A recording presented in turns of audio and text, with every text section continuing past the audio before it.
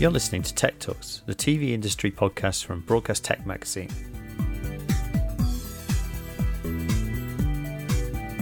My name's Jake Bickerton and I'm the editor of Broadcast Sport and Broadcast Tech magazines.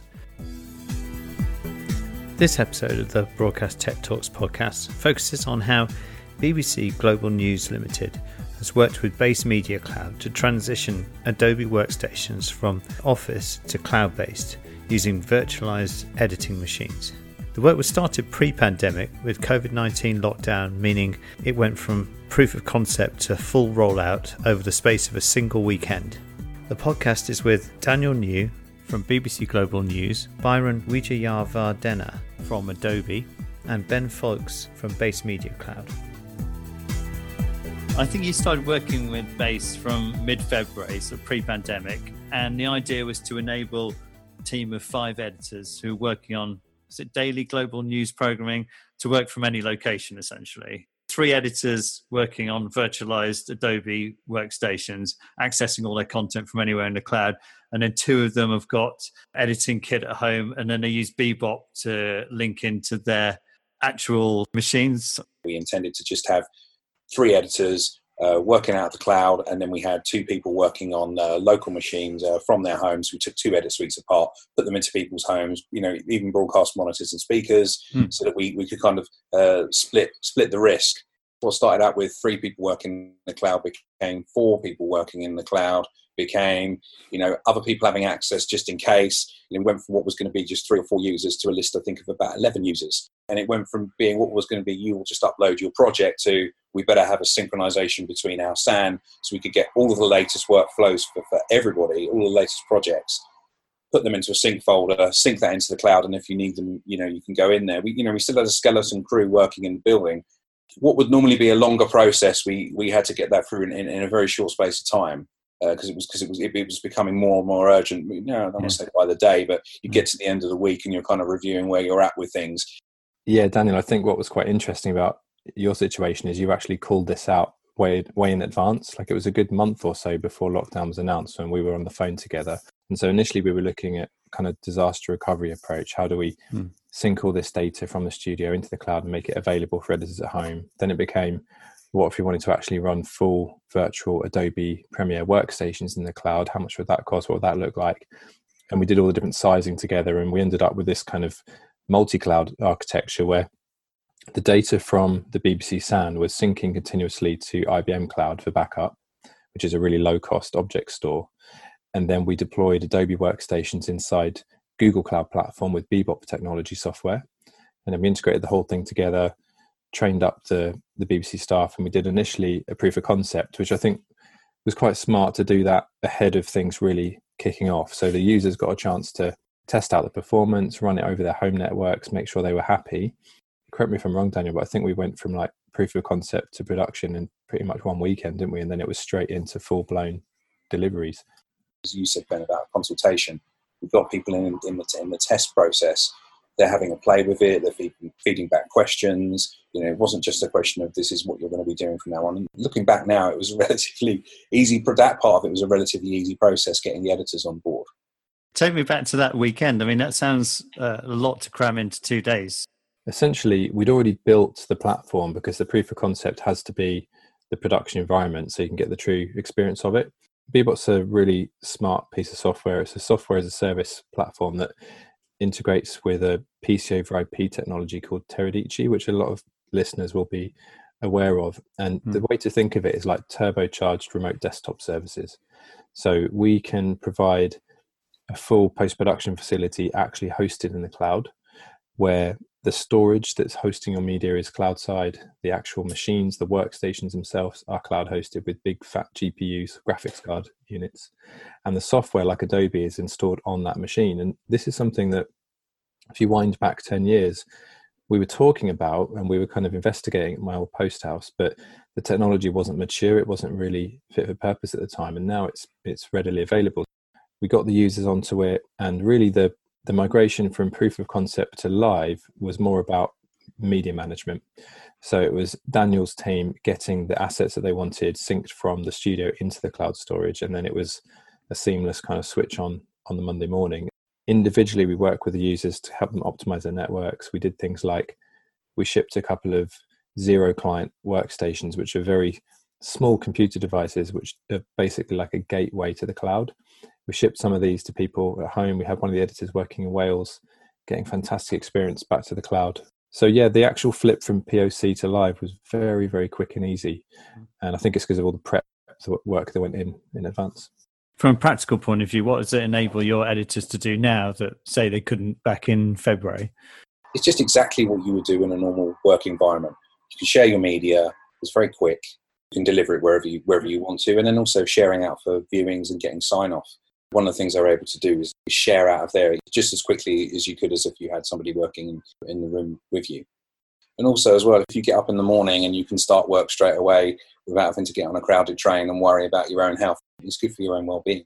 We've kept ourselves connected with our team meetings and Zoom and everything else. And so therefore everyone knows what they're doing and then they can just crack on with it. There's no issues around being in the building or waiting for anyone to come to you or any of that. So as long as you stay connected and work, you pretty much have exactly the same workflow as you would, but in the comfort of your own home. You've talked about this distributed workforce that you have now. Is there any desire to go back to what you had before? Is there any need to have a big office space anymore? Are you going to bring people back? I think if you look at the cost of real estate in London, and if you're talking about spending tens or hundreds of thousands of pounds in rent on a building over a year, then if you could cut that in some way, then I'm pretty sure you'll do it. I want to bring in Byron because Adobe has been long-term ambassador for cloud-based workflows. Obviously, Creative Cloud subscriptions were brought in quite a few years ago now, and you can virtualize Adobe Edit Suites in the clouds we've been talking about. Can you talk, Byron, about why Adobe saw the cloud, it appears, earlier than most other companies in your space? Adobe was really the kind of leader in desktop software, and they were selling Photoshop, Premiere, After Effects, etc., mainly through distribution resellers in boxes. And they were only able to deliver kind of fundamental innovation every 12 to 18 months. And even though that was profitable for Adobe, they kind of foresaw that there were kind of stormy seas ahead. For example, Adobe wasn't growing in line with the explosion of content being created. Its product cycles were slow to keep up with the pace of innovation, and engineers wanted to deliver innovation a lot faster than that was possible in the 12 to 18 month cycle. It didn't have a direct relationship with its customers to understand what kind of features they kind of most value or most need, and they were kind of struggling to attract the next generation of creative users. Adobe realized despite all their success, they had really a unique opportunity at that time to completely reimagine the creative product and the whole ecosystem. So that's the point where they decided to turn the whole creative business on its head and give the ability to innovate and offer faster updates, ditch the boxes, and then move to a subscription-based model. Our message last year was we wanted to untether people from the desktop. And I think this year they've literally had no choice but to be untethered. What would you recommend for companies in the media space that are looking to sort of transition networking? Would you recommend moving or at least looking into what Adobe offers for post-production? Yeah, 100%. So for those who don't know, I actually used to be an editor, and that's how I got into the industry. So 20 years ago, I was sat there bashing away on Final Cut Pro and Avid and editing various shows. And so I've kind of gone through the ranks of how all that works, and I followed Adobe really closely and also used it for productions in my previous post house. And what's really interesting is just the rate of development and the rate of advance. And I think to Byron's point about that direct to consumer or direct to user relationship is so key. So if you look at the product release schedules for these applications these days, it's continuous development, which you could translate as continuous improvement. And it's the same across all the different cloud products that we do. It means that if you're using these things, every couple of weeks, there's a new improved feature coming out that you benefit from immediately. If you're an editor or working in post-production and you're not currently running Adobe Creative Cloud, check it out because super powerful, really adaptable, and obviously there's big cost savings as well. Will hardware-based manufacturers and traditional software vendors have to reinvent themselves and all become software as a service companies? I think the software as a service model provides a lot of value. to the user because it's very flexible and adaptable.